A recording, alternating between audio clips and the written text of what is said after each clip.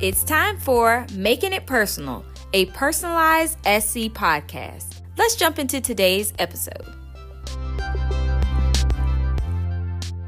Hi, everyone. Welcome back to another episode of the Making It Personal podcast. I'm your host, Carrie Fersner, and today I am joined by a very special guest.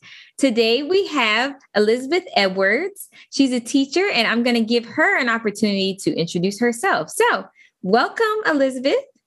Hi, I am a resource teacher at Devon Forest Elementary School in Berkeley County School District.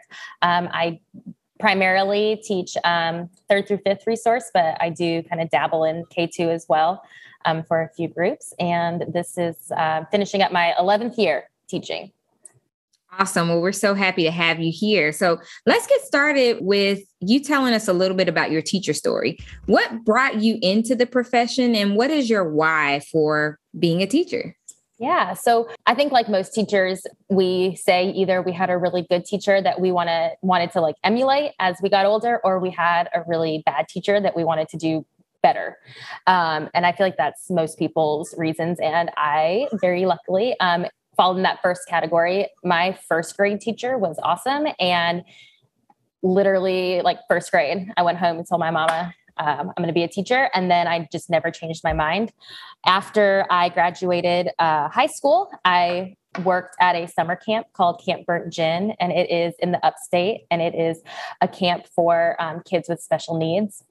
And I had never really thought about being a special ed teacher until I worked there. And that summer just like blew my mind, changed my life. It wasn't really still is my favorite summer memories, my everything, my favorite job I've ever had. Like it trumps everything. And that was when I decided to go kind of the SPED route. Nowadays, my why is my daughter. She is almost 3. And I think that when I started teaching, my why was just, I love kids, I love teaching, I love education, I love learning. And then after having my own child, it really, my why changed to be the teacher that I want her to have, give the support, the accommodations, the love and attention that I want her to have, and to really just make that personal all the time. Yeah, thank you so much for sharing that and giving us that background context as to who you are and how you show up in the classroom. And speaking of which, I'll kind of ask now, regarding personalized competency-based learning practices, how did you begin implementing those types of practices in your classroom? So Berkeley County offered a graduate level course called Transform Learning. It was all about innovative practices for the next gen classroom. And I am honestly up for recertification next year, and I needed some more points. And I figured might as well go ahead and take this because it was being offered. It was completely on a whim. I knew a little bit about personalized learning, but kind of fell into it. So with that class, what did you learn, or what in your exploration of the class sparked your interest to say, hey, I want to actually take what I'm learning here and apply it or try it out with my students? So I think that initially it was just the excitement that our instructors had, and the people in our innovation department here in Berkeley County. They are so like hyped up about this personalized learning. And so it's hard to be around them and not start to feel like, okay, I want that excitement too. And then like getting into it, it just became very obvious that parts of it and like how to start it in your room, it was easy. It wasn't going to take much time. It wasn't going to make me like rethink my entire way I run things. It was just going to be like tweaking and really putting like intention on some other stuff in the classroom. And then once I think I started with what seemed a little easier for me, all of a sudden I was like hooked and I wanted more because I saw that it was working. I love that you said that you took the approach of making those small tweaks, because oftentimes when we talk to people who are just getting started with this work, it can appear very overwhelming to just say, oh, I need to overhaul everything that I've ever known and done, when really it's not that. It's taking what we already know is good teaching and just making some subtle tweaks to make them more student-centered. Yeah, I was, when I really first started, I really thought that it was going to be a whole class on like teaching pathways and making pathways and all of like standards deconstruction. And truly, that is not my favorite thing to do. And we started more with like learner profiles and getting back to the basics of how do your kids like to learn and what's going on in their brains and how do they want to express themselves. And that kind of stuff obviously is super interesting and helps build those relationships. And, it was mid third quarter when we started this class, or I guess beginning of third quarter. And you kind of need that, that like kickback from break and everything to get back to it. And it was just super awesome to start with implementing that again, kind of get reacquainted with my students and really figure out like what we could do in the classroom to make this semester different. Can you share some specific strategies or practices that you've implemented? I heard you talk about learner profiles. I know our colleague Heather has gone and seen some amazing things regarding vision and SOPs. So could you tell our listeners who may be wondering, like, what specific things did you have to tweak or play around with in your classroom? What were those specific strategies? Awesome. So the first thing with the learner profiles, I gave out a new Google form. I love Google Forms, things like that, that will put the data together for me nice and pretty, that I don't have to do a lot of extra work to see the information. So we started with that. And then once I got it, instead of me just looking at the data and loving it, and I love data. I could look at it all day and examine it and move it around and everything. But I took it and then we made charts and we put stuff up in the classroom so we could all see, okay, like, look at more than half of us said we learn better in a quiet environment. So right now, are we being the classmates that other people need and being able to kind of go back to those. So it wasn't just me using the information, it was everybody seeing.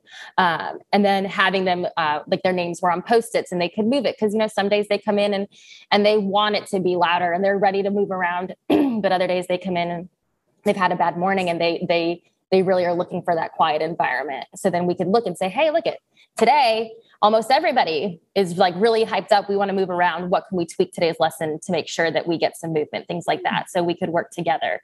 The very like fluid learner profiles.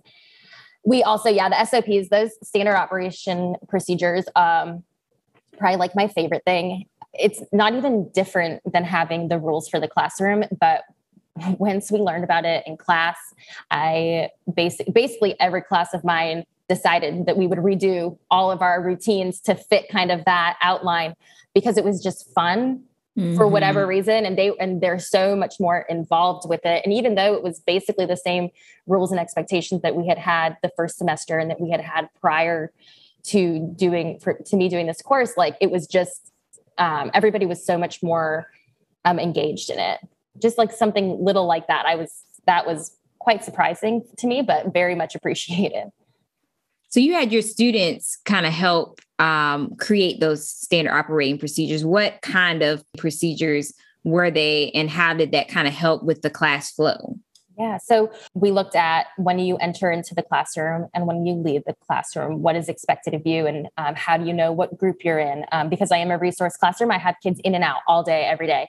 And some leave before others and some, have the longer time and things like that. So it kind of helped us remember, again, like, okay, so when you leave and you leave 20 minutes before everybody else is still working. So those SOPs say that you can wave quietly to the class, but you can't say bye to every other kid in the classroom and then slam the door.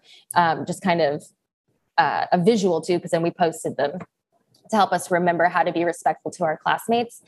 Because we were able to just take everything back to, we have this exists because we want to learn and we want our classmates to learn too. But we also did like SOPs for when you do independent work, when you do small group with me.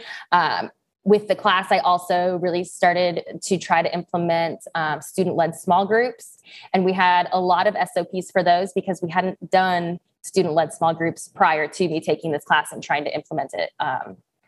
So we had a lot for that because it was new to all of us and we kind of had to mess with it. So, we had a few, and then we would look at it and say, okay, today, what worked, what didn't work, what do we need to do different for next time, to kind of tweak them, because we were all learning together with that.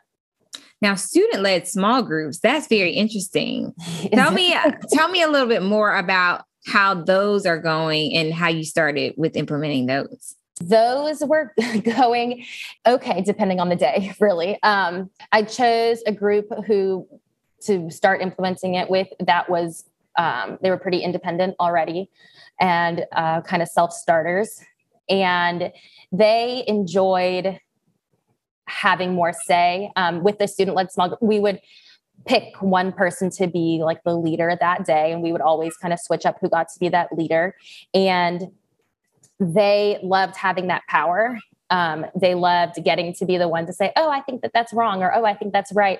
And they'd come and ask me like, oh, well, can I give everybody a piece of candy? Because they worked really hard, right? Like they like very much, they start to embody that, like the teacher aspect in it. So I think overall it went really well.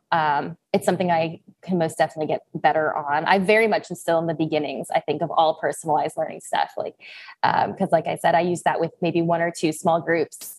And next year, I'd like to be able to start with expectations and start with activities, and that can make that a norm from the beginning of the year. Yeah, but I think that's awesome. Just that you even have a starting point and that you're trying new things, even if you're starting small, like you said from the beginning, and then just kind of scaling and growing on top of that. That's awesome. So as a special education teacher, you work with many students across various grade levels and classrooms all at one time. So how have you leveraged this new knowledge of personalized competency-based learning practices to support this in terms of that student ownership piece? So with student ownership, with things like the standard operation procedures, that kind of started it, because they were the ones to either come up with new expectations or to, they remembered what the expectations were prior. They were the ones that put it down. So they knew what their day, their assignment or whatever, what the expectation was. And that was kind of our go from place, or our launching place. And then when it comes to other teachers and their ownership, I guess that's when the pathways really started to become necessary. Now that I think about it, because in the resource, like we are the supplemental instruction. Mm-hmm. So their primary instruction is in with their gen ed teacher. And then when they come to me, it's what else do they need? Where in that skill are we lacking? And so with the pathways, they were able to test into the different skill and then go from there and really decide on what activities they were going to use to learn or relearn the information. Did they need more one-on-one teaching, or did they need help from a gen ed peer? Did they want to go to a different classroom to hear it taught in a different way? Like there's all these different things. And that's when I think they really started to get that ownership and to learn how they learned best. Everybody wanted to say, oh, well, we learn best from videos. Like every single one, that was what they said at the beginning. And then I said, okay, well, I have a bunch of these ed puzzles. I have some YouTube videos. Go ahead, learn it, and then do the activity. And half of them came up to me afterwards, like, Miss Edwards, I have no idea what's going on. I said, okay, well, this is how we learned that we actually learn better when we can ask questions. So we, and then we would go from there and then maybe watch the video again. And all of a sudden it makes a lot more sense. Yeah, I love that the students are also, it sounds like they're able to grow that autonomy and then that advocacy too, of understanding who I am as a learner and then being able to advocate for what I need at a given time. And it's a slow process. Like when we think about students who have, been in the education system for a long time, who've kind of been in the background and not really saying anything, it is definitely a shift, but I think that's awesome. Mm-hmm. So what impact has implementing these various student-centered practices actually had on your students? And have you noticed any transferable skills that they've taken from the things that they've done in your class and applying them in other classrooms or at home with their parents? I think that I can think of a few specific fifth graders who seem more confident, I guess would be the good word to say. They seem more confident asking for help, and they seem more confident in saying, no, I don't need help when they don't need it. They're not so like maybe wishy-washy. And I think that I've seen way more interest in things, way more want to come to me and say, like, Ms. Edwards, what if we did a project about this? Ms. Edwards, what if we did this next time? Like they seem more engaged about what we're doing in class. So it doesn't seem so one-sided that I'm always the one making the decisions. And I definitely am that teacher who like very much I like the control of my classroom. Like we're sitting in our seats, we're nice and we're quiet and whatever. So like this has definitely been a very big change for me, even just like personality wise, but seeing some of them really grab onto this, it has made me way more excited about continuing this journey for myself, but then like more confident in how they're going to do next year in middle school, even because they seem like they are more prepared to like be their own person and be more independent next year, which I think is really important and something that a lot of our fifth graders struggle with that transition. Absolutely. What go-to resources help you a lot on this journey as far as blogs or authors or books, or even any other courses that your district may offer? Yeah. So we have people at the district office or in our innovation squad. They have all been wonderful. And like there are quite a few of them, and I can email any of them and like get responses right away. And they have all these ideas and it's awesome. I also have two other teachers in the building who were already using Pathways and who had already kind of introduced that a little bit. So I've had them. I have read John Spencer and Giuliani? Yes. So I just finished reading their book, Empower, and I am a bit of the way through Empowered at a Distance. And I really like everything about that book because it's not boring. It's not like a boring textbook where you're just, trying to take in information and there's a bunch of words on the page. It's right. Pictures and it's exciting. And I think it's another one of those books that kind of help you be excited about putting something new in your classroom and not so much dreading it.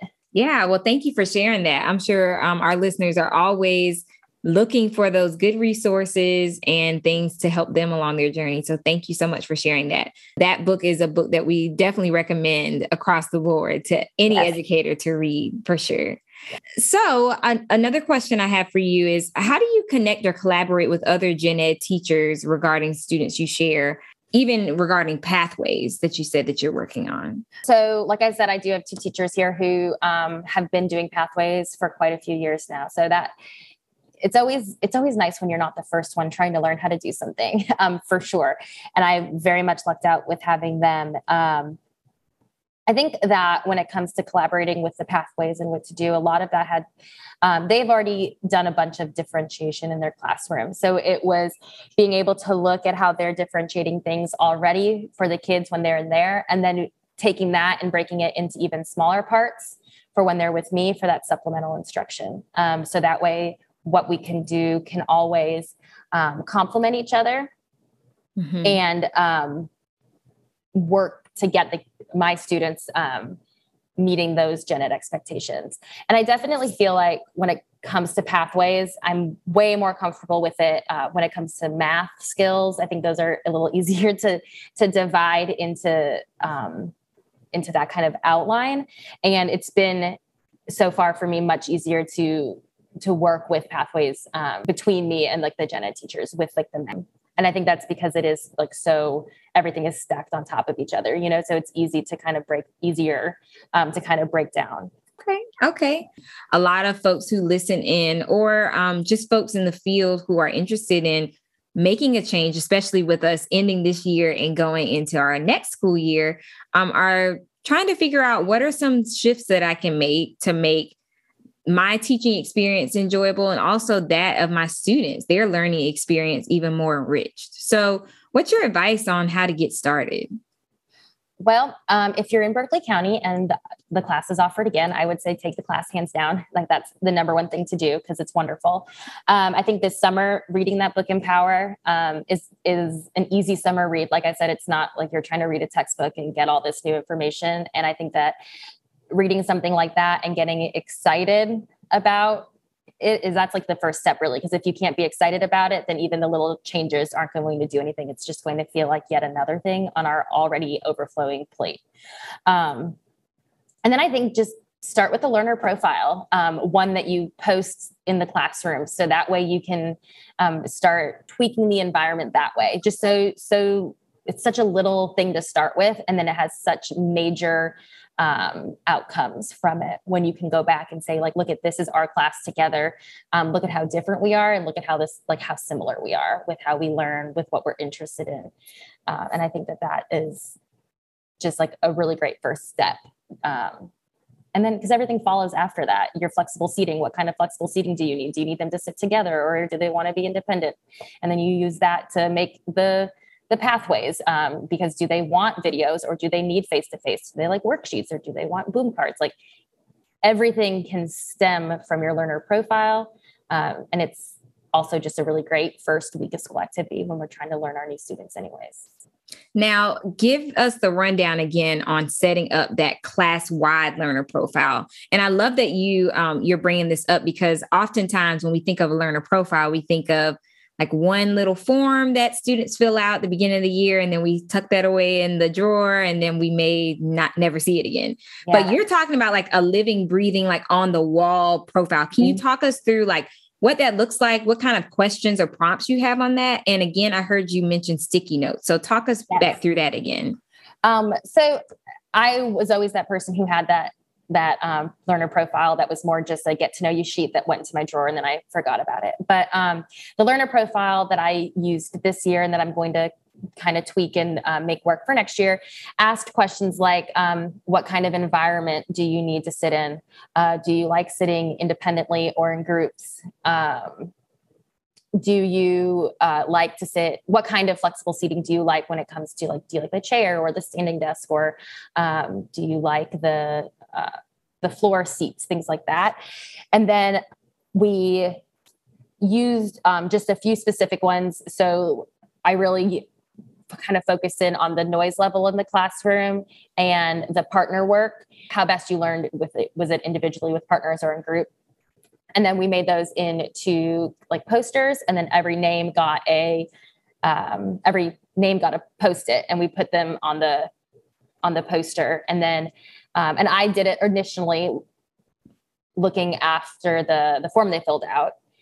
And I said, okay, so this is our class. This is what we said. You know, when it was like 50 to 75% of them liked it to be quieter. So I'd say, okay, so when we're in class and there's a lot of extra talking or like shushing, stuff like that going on, are we helping this environment? And we go back to that. And then periodically I'd let them come in and say, okay, like today, let's look at these questions again. How are we feeling with what we need to do today? And then they could move their sticky notes. And often it stayed the same, similar, that they'd say, no, this is working for me.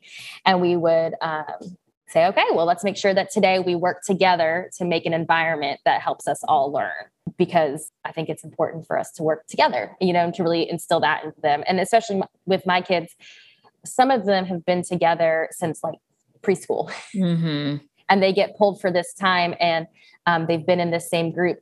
They're in 5th grade now and they've had these same groups. So they know how to push each other's buttons, and they know the history, they know family drama, they know everything about each other. So reminding them that like, this is our safe place and we're working together for this environment is something very, very much needed in this class. I love that example so much. Thank you for sharing that. And also thank you for everything else that you contributed to this conversation. The last question that I have for you, though, is if anyone's listening and they want to get in touch with you or follow your personalized learning journey, what's the best way for them to get in touch with you? Yeah. I think probably email is the best way to get in touch with me. So it's just Edwards, EDWARDS, and then So Edwards E at bcsdschools.net. And I love talking about it. And I feel like a little bit like imposter syndrome going on here because I am so new to it. And it's all so much. But I truly have enjoyed the class and really seen differences in my room. So I'm very much open to helping anybody or answering questions and directing people to next steps for sure. Absolutely. And definitely everything that you've shared has been awesome. And that's what this is all about. It's all about elevating the voices, sharing where everyone's at. And it doesn't matter if you're at the beginning or the middle. And I feel like no one ever reaches the end because we're always learning something new. We're always hearing what someone else does and we're getting inspired. And that's what it's about. So thank you so much for this time. I've really enjoyed this and I know our listeners have too. So we'll be right back to close things out.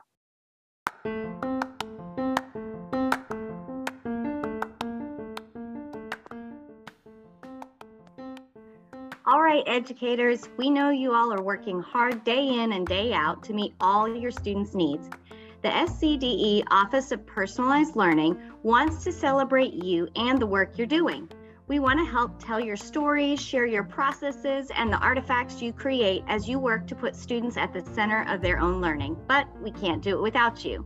So send us your celebrations, stories, processes, or artifacts to personalizedlearning@ed.sc.gov, tag us on Twitter @personalizedSC, or reach out to your Office of Personalized Learning Regional Coach at personalizedSC.ed.sc.gov. We can't wait to see what you send our way.